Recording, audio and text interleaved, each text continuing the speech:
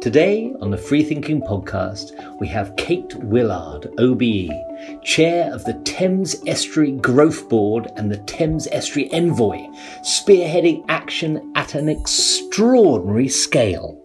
Hello, Kate. Thank you very much for joining us today. It's very kind of you. It's lovely to be with you. Lovely to be with you. I love conversations.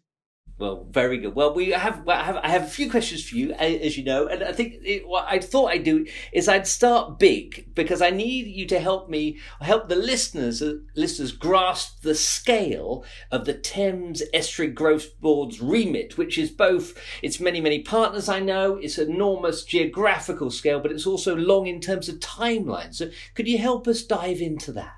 Yes, sure. So the Thames Estuary Growth Board, just to give everybody a sense of where we are, the way I like to imagine where we are is if you're standing in the city and you've got your back to St Paul's Cathedral and you're looking east, and then you kind of open your arms out into a great celebratory cone, and imagine you can see as far as you can see, you would see off the end of your left arm, the twinkling lights of Southend, and we go out that far in South Essex. And in the twinkling end of your right arm extended, it would extend out to Margate in North Kent. And from your heart, leaping forward into this great abyss, would be the river, the Thames River, which is the artery of our beautiful territory. We're about 1,000 square miles, so it's quite big. But obviously size isn't everything, is it? And I also want to make this point that it is a place of exquisite beauty.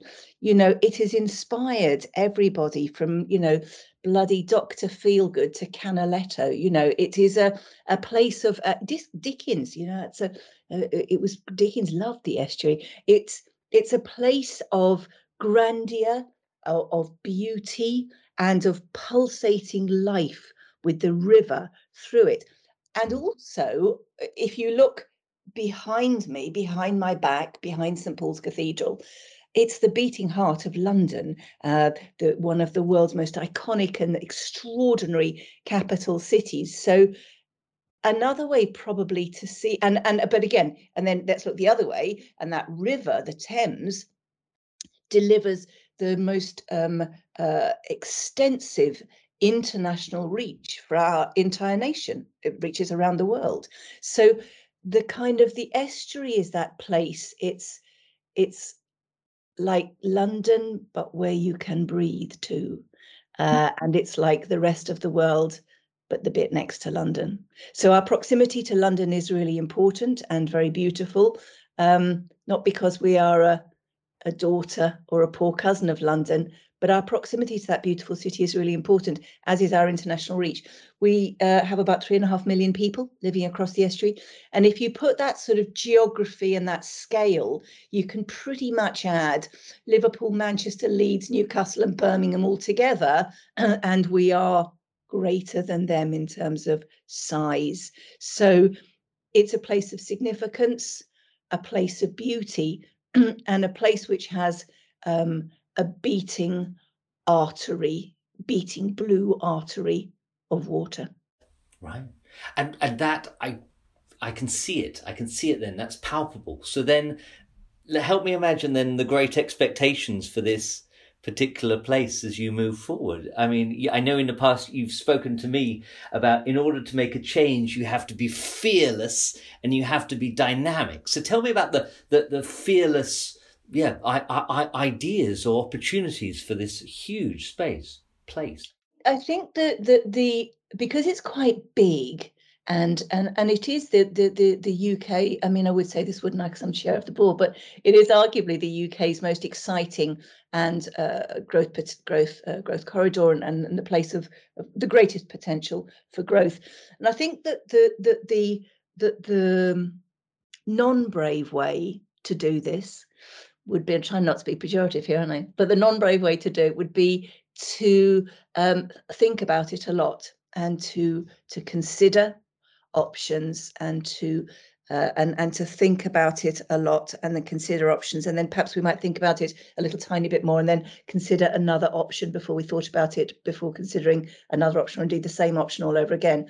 And I have a slight frustration with that approach, not because I don't believe that consideration isn't important, but we had the Growth Commission. The Growth Commission completed their report. Government responded to the Growth Commission. That in itself took over 2 years.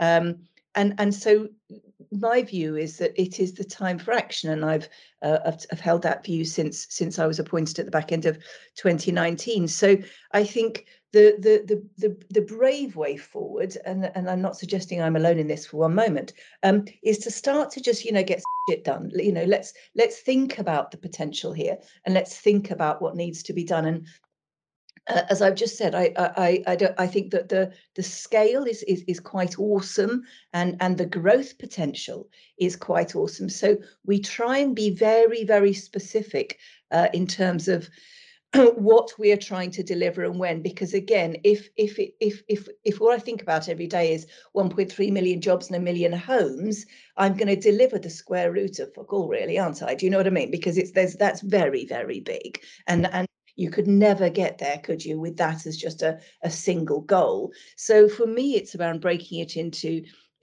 really clear deliverables, and by deliverables I mean us being able to evidence something that happened that was good, that was related to good green growth, and that really importantly wouldn't have happened without us. We try and have two principles in our work, which is that one, anything that we do must make sense or add value at an estuary-wide level. That doesn't mean that all of the projects are huge projects across the estuary, but what we do must add value at an estuary-wide level. Otherwise, probably it's somebody else's job. Probably it's a more local piece of work. And the second thing is that what we do must genuinely be our job, not somebody else's job, because if we're doing somebody else's job, then one, that's irritating for them. Two, we're wasting our time. Three, blah, blah, blah, everybody's wasting their time. So those two criteria, impact at estuary-wide level, and it must be the job that kind of nobody else could do, are those two really important criteria for us. And we bring those two things together. Hydrogen, and we might talk about this a bit more in a minute, but hydrogen's a really good example. We need a hydrogen ecosystem across the estuary. It's not something you could do at a local level. Hydrogen strategy for Canvey Islands, Margate isn't really going to work. It needs to be of scale. There isn't anybody doing it. There isn't, the hydrogen delivery body for, London and the southeast or something like that. So it's a natural fit for us. Nobody else is in the place to do it, to drive that investment and that strategy. It's across about the right geographical scale. And population scale and cluster and industry and business use scale. So that's a really good example of how those things fit. But I think to go back to the sort of root of your question, which is about the sort of brave and fearless, I think brave and fearless is about making sure that in part you are happy to be held to account. Yeah. Because it's all very well and good, isn't it? Me going, yeah, we're the people that get done and la la la, we do this, bam, bam, but actually, unless I am prepared to be held to account, then that's sort of meaningless, isn't it? Because it's like, oh yeah, Kate, she's great, she talks loads, but don't get done. So I think and I think my board are brave and courageous as well, because what we are doing is laying out clear plans of what we're going to deliver, and we expect to be held to account for them. And I think that's important.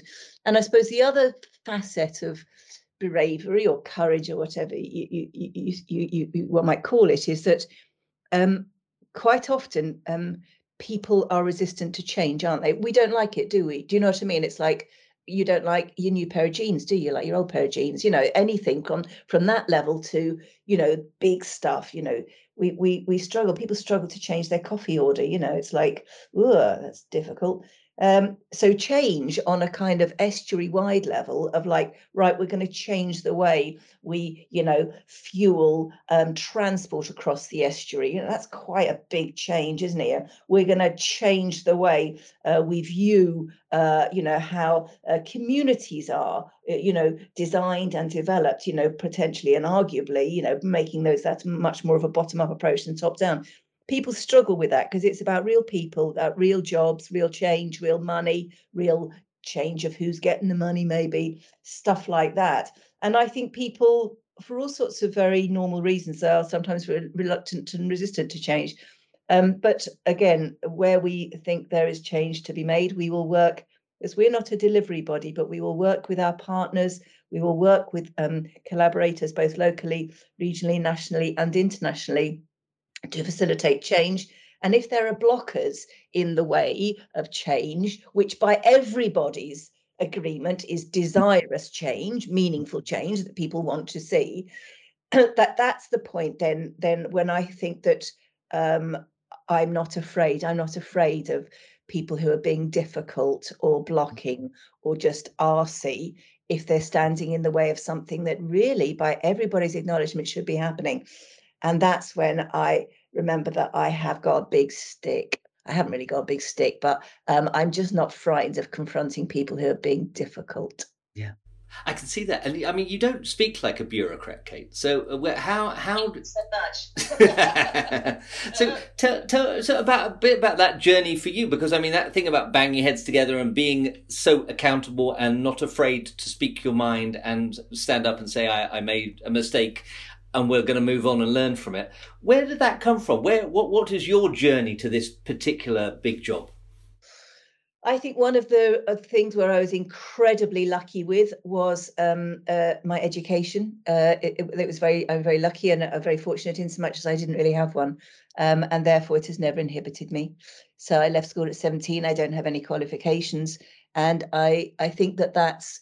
I spent quite a lot of my sort of early middle of my career thinking, oh God, I should get a degree or something like that, because I was quite insecure because I didn't have any qualifications.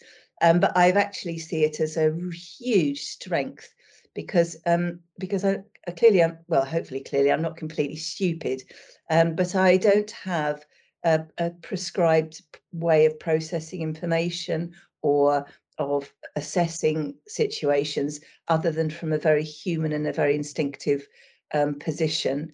And I'm pleased about that because I try to be a kind of good person. I try to be an honourable person. I try to be, all that sort of good. And therefore, I'm kind of okay. Is that my sort of, moral, ethical, and human compass is the one that informs the way I look at the world of work. And I think so I'm very happy with that. So I think that was a real, tick box, lucky Kate, no education.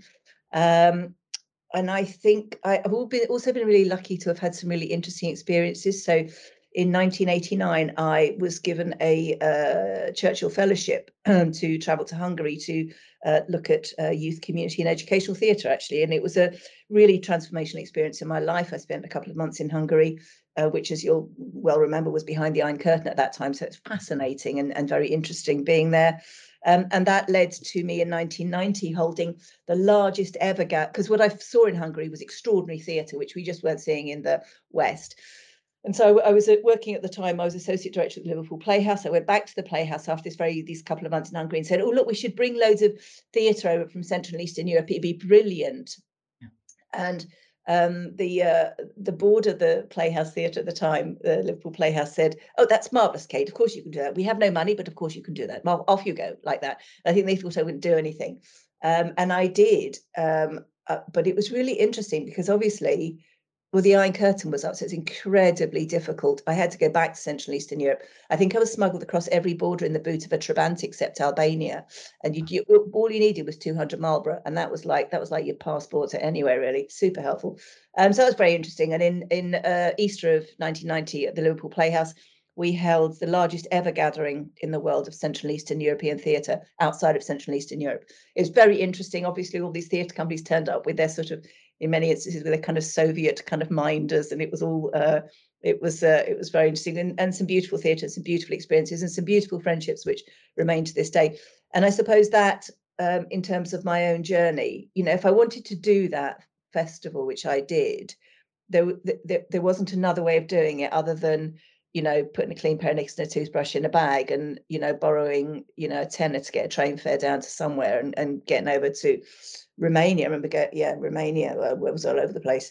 And it was very, very interesting. And I, again, a bit like Tick Box, No Education, Tick Box, what a great experience. It was one of the happiest times of my life. And that festival is one of the proudest of my achievements as well. But again, unless you were going to kind of get off your ass and do it yourself, it wasn't going to happen. And so I just think I've probably always had a slightly can-do attitude. It doesn't mean to say that I'm not wildly insecure like everybody else is, you know what I mean? But I always had a slightly can-do attitude, which I think for big stuff like the estuary is probably quite helpful. Yeah, I can well imagine. I mean, I think not having that prescribed way, I think is especially because so much of what we talked about before, I remember, was the fact that strategy is all very well, but it needs action. It can only be justified by actually what you do. And I know so much about what you're doing there is, rather than getting lost in endless PDFs that speak of a vision, you're also going straight to particularly the private sector to get things moving. I'm interested in that and how you shape those conversations, because it doesn't strike me as the usual sort of local authority way of doing things, which is signing off a vision, which takes an awfully long time, and then being stuck in the idea that it's public funding first and everything else follows. And I wonder if you could tell us a bit about that. Yeah, sure. So the first thing to say is, although I think I'm absolutely, sort of at all that, the kind of the strategy stuff and the data stuff, I do know it's important, and particularly data. Data is particularly important when it comes to things like levelling up, that needs to be completely data rather than politically driven. But anyway, and I have a fantastic team and a wonderful board who support that. And again, with sort of local authorities, local authorities have their role to play within all of this, and they also have incredibly complicated jobs to deliver. But I think that our approach to investment and our slightly different approach to investment is I think going to prove to be fruitful, potentially not just in the estuary but into other growth areas in the UK as well, which is that rather than starting with a concept and then presuming that the concept, let's take hydrogen because it's a good example. So we know that the estuary needs a hydrogen ecosystem, but rather than thinking we need a hydrogen ecosystem, I know as a government-backed growth board, let's go straight to government and ask for a grant. For me, as somebody who's worked predominantly in the private sector, that doesn't. Why would I presume that the starting point is a grant? The starting point is what's the private sector interested in, what's the private sector investor interested in, and let's sort of coalesce and bring all that private sector investment together, and then let's go tell government the story. And if there's a gap that government needs to invest in to trigger that private sector investment, that's fine. If there's something else that government needs to do to trigger that investment, I'll have that conversation with them. But they are our partner, but we will have the end of the conversation with them, not the beginning of the conversation. What that does, I think, is it means that you're inevitably going to minimize the cash ask of government because your focus is on securing the private sector investment first. You're de-risking the government sector, the government investment, because you are already have brought to the table the private sector investment. But it also means, I think, that you are delivering a model for sustainable investment, because we envisage that the growth board will itself become an investor over years. And it means that you're then in a position through effectively kind of top slicing investment proposals to deliver the core costs for the growth board. You're not looking for subsidy from government to deliver you as a regeneration / growth body. So I think this model which we're developing, which is called the Strategic Investment Partner, so SIP, Strategic Investment Partner Model, and we're talking to government about that, and indeed to other parts of the UK. I think it's again, I don't think it's complicated. I'm not saying that, look, Kate's invented something really, well, that's different. It's just common sense. It's just common sense. Let's just start here and let's go to government with the gap, rather than presuming that government is starting as the primary investor. Yeah, it makes a lot of sense. And I think I can see that in terms of also then with those first hard conversations, rather than having a lot written down, then it is, you're beta testing it in the market first off, aren't you? And with every conversation you have, it becomes ever more honed and the model becomes ever more clear, I imagine. Absolutely. And I think that's spot on. And as such, it becomes an iterative process with the private sector and the investors, and it becomes an iterative process with government. And that's a much more normal way to do business than that kind of very transactional filling in a grant application form at a moment in time, or giving it, because you wouldn't give an investor a single portal of opportunity and say, if you want to invest in hydrogen, this is the cutoff date and this is the only way you can invest in hydrogen. You kind of nuance things, don't you? And you sort of you're agile within that conversation to make it work. And therefore that's what we are doing, I think, is just being agile, being sort of intelligent, being flexible within those investment conversations, both with the private sector and government, to deliver the best outcome. And again, that just seems to me like a common sense way to approach it. Yeah, well, it makes a lot of sense. I think your body language there, because I know this is an audio thing, but all the circles you're drawing in the air suggests that this is a beta testing thing, isn't it? You're testing and you're evaluating, you're improving. This is the Toyota way. This is W. Edward Demings and the whole. That makes perfect sense to me. So tell me about a project then. So you've talked about real projects, real people, real jobs. Give us a cracking example of that, something you're looking forward to. So I am going to return to hydrogen just because I think it's just such a lovely example of something. You remember at the beginning I said I want to be able to talk to you. Maybe we'll have another conversation in a year's time, hey, and you can hold me to account for all this. But if we weren't here, so the Thames Estuary now has a hydrogen route map. It's got a map, very, very clear, brilliantly produced, super intelligent. I can say all that because I didn't do it. Route map for the estuary. The Thames Estuary would not have a plan for hydrogen if it was not for the Growth Board.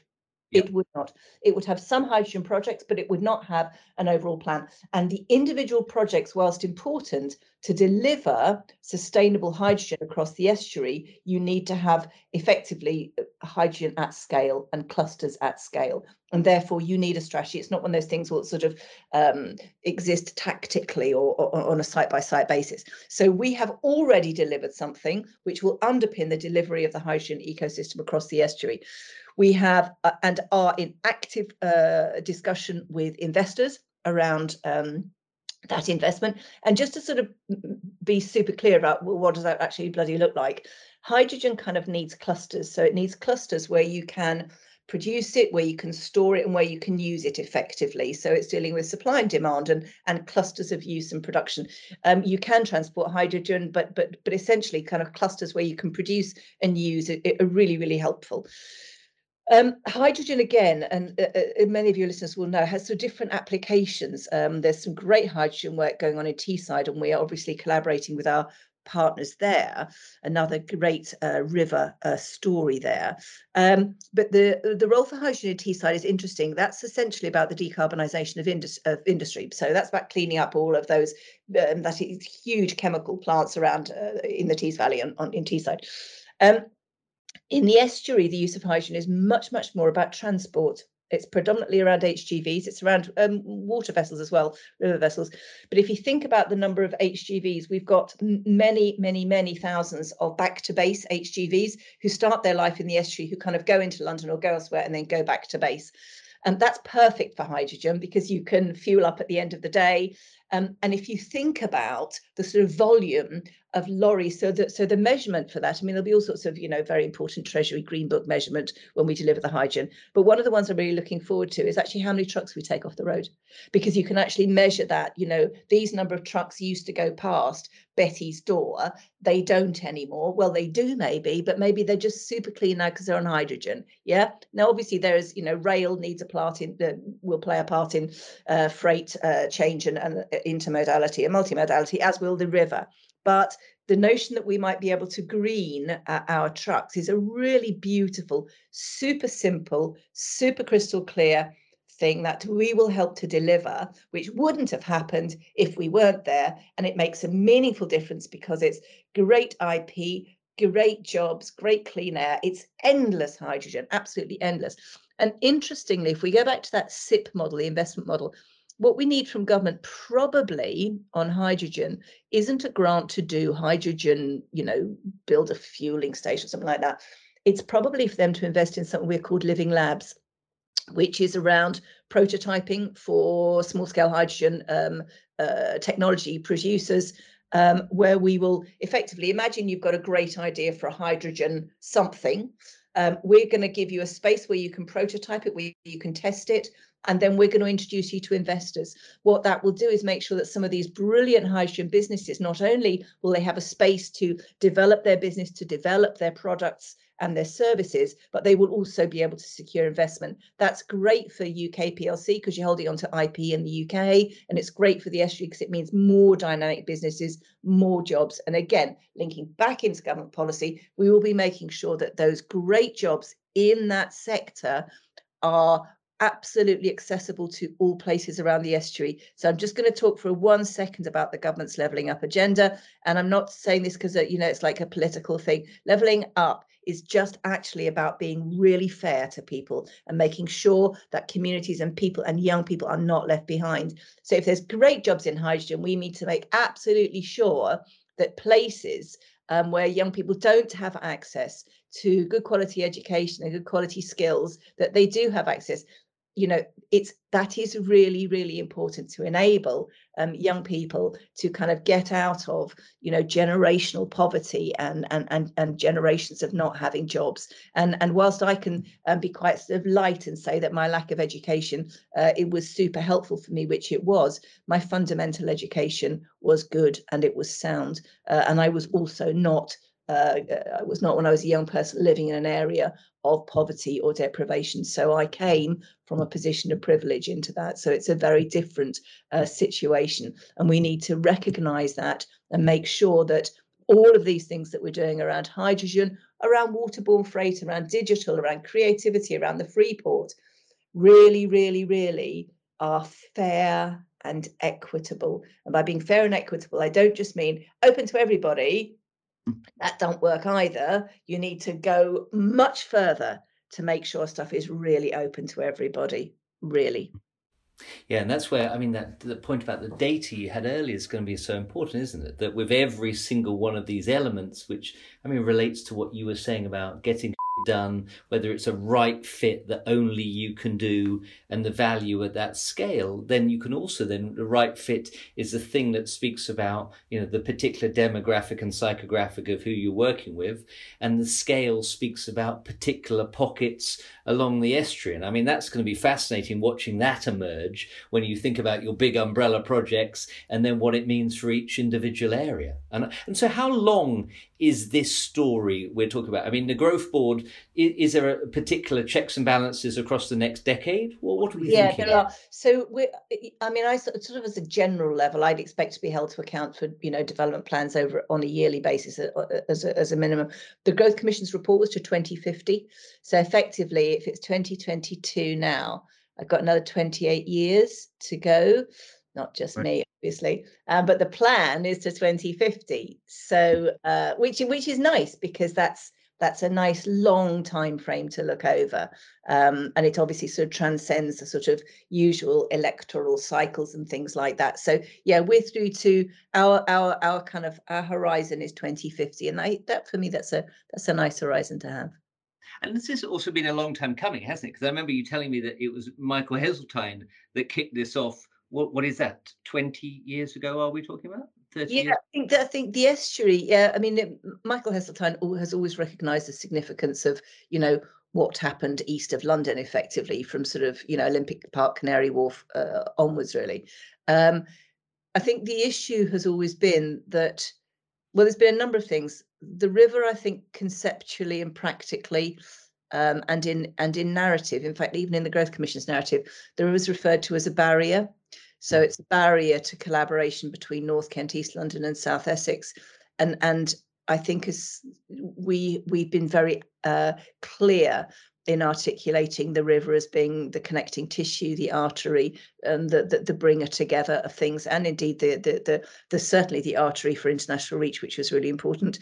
I think historically there hasn't been a completely comprehensive political buy-in. again, arguably, because I think, you know, if you're talking about the Thames Estuary in sort of, you know, conceptual terms, well, you know, my bus stop and my roundabout and my constituents are more important than that bloody conceptual malarkey they keep going on about the Thames Estuary. And I suppose, therefore, the approach of, well, we're going to get stuff done and we're going to articulate that to you and articulate the opportunity very clearly and how we're going to deliver it very clearly. I think once people see tangible benefit at scale, then it becomes more attractive, doesn't it? And I'm super, super proud of the fact that we've got really strong political buy-in across the estuary of all, you know, political powers, and that buy-in is incredibly important. I don't underestimate it. And as I say, I think we have it now because our politicians and our leaders can sort of take a look at the estuary and those who are on the growth board and say, yeah, we're getting done. There is value in this. This is not wasting my time. There is value. So, and long may that be the case.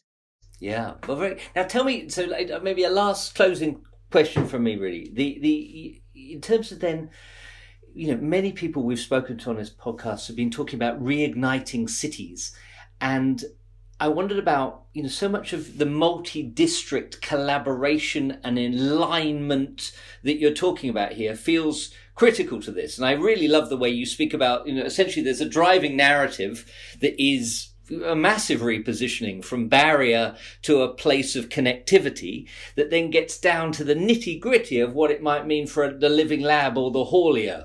And I'm interested in that in terms of if you had a word of advice for others who are looking to do multi-district projects like this, what might be a key word of advice, do you think, working for?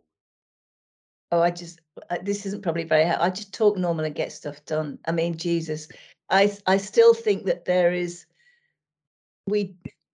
and I know, you know, I kind of a danger of repeating myself again, but I think the real danger is that we get caught in some sort of conceptual vortex, you know, which just sucks the bloody lifeblood out of everything, you know, and you know, how many times, I mean, you will have seen this a million times, you know, cities, you know, produce great visions for the future, and our vision for Ipswich, or, you know, oh, Nuneaton's way forward, or I don't know, whatever, you know, you see it. That's nothing wrong with Ipswich or Nuneaton, obviously, they were just random places that came to mind, but you see it, don't you? And the focus of that leadership, Manchester was different because they started with data and evidence, which is the right thing. But anyway, the focus was, you know, one, it's consultant led, and nothing wrong with consultants. I'm a consultant, do you know what I mean? So I'm not dissing the whole of, you know, our race, as it were. But, you know, a sort of, you know, a big piece of work commissioned by consultants who will never be held to account for it, ever, never got worried about bloody delivering it. You know, and if a consultant comes in and says, oh, look, here's a great picture. You see how amazing Burnley will be in just the next 3 years if you only do this. You know, it's just all a bit sham, isn't it? It's a bit, you know, it's like bloody snake oil or something, isn't it? I just think I don't think growth and transformation is that bloody difficult. I think you just need to work out what needs to happen here. You know, most times if you ask someone in the bloody street, they'll tell you, you know, net zero, 2 ways forward here for the estuary. Net zero, commission, you know, in $250,000 piece of work from consultant X, or ask Dave, who lives on the A13 in Dagenham. You know, Dave will tell you, get the trucks off the road, and the consultancy report will tell you exactly the same, but it'll be £250,000 lighter in your bloody pocket. Again, not dissing consultants. I love consultants. I am a consultant. My point is just common sense and have normal, respectful conversations. Yeah, got it. I think I wonder, it does strike me that so much of your theatre background, the live element, because you confront an audience, don't you? No matter what you've written, how much you've rehearsed, how much anybody's talking about it, until the lights go on, only then is it ever proven. And that kind of plan long term, start now, the power of taking action is fundamental to everything you're talking about. It is, and I you know, I forget, but I did. I trained as an actress, served an apprenticeship at the Theatre Royal Stratford East. So it was a very happy time, and it, you know, you've got to have I think you have to have a certain amount of balls to be a performer. It's standing up on stage in front of people and either expecting them to laugh at you or laugh with you or cry or feel something that you're feeling. It's quite a big ask, isn't it, for people who don't know and who've paid to see you. And yeah, I think that was probably something else I should have said and answered that other question about being brave. I'm not suggesting that actors are brave because they're all called lovies, aren't they? And people would be wildly offended if I said they were brave people. But you just got, you've got to have a little bit of cojones, haven't you, to get out there and talk on stage. That's right, and to have a go. Well, it's been an absolute delight to talk to you, Kate, and I think learned so much from that. And I think particularly when you're talking about whether it's the things of great scale here or the nitty gritty of it, or just kind of the importance of articulating it in a way, as you say, which is normal and straightforward and easy for people to comment on and converse with, I think is fundamental to this. So I greatly look forward to speaking to you in a year's time and seeing where you've got to. It's an extraordinary undertaking that you're involved in, and I wish you all the very best. It's a wonderful thing. Thank you so much. It's been lovely speaking to you. You're lovely to speak to. It's been a lovely conversation, and I'm sorry if I've repeated myself or waffled on, but I've had a lovely time. Thank you, and I'd love to speak to you again in a year's time. Thank you so much, Kate.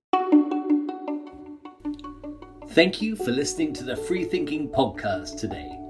Do subscribe so you know when the next episodes are, and do leave us a comment so we can get better and better. Thank you, and see you soon.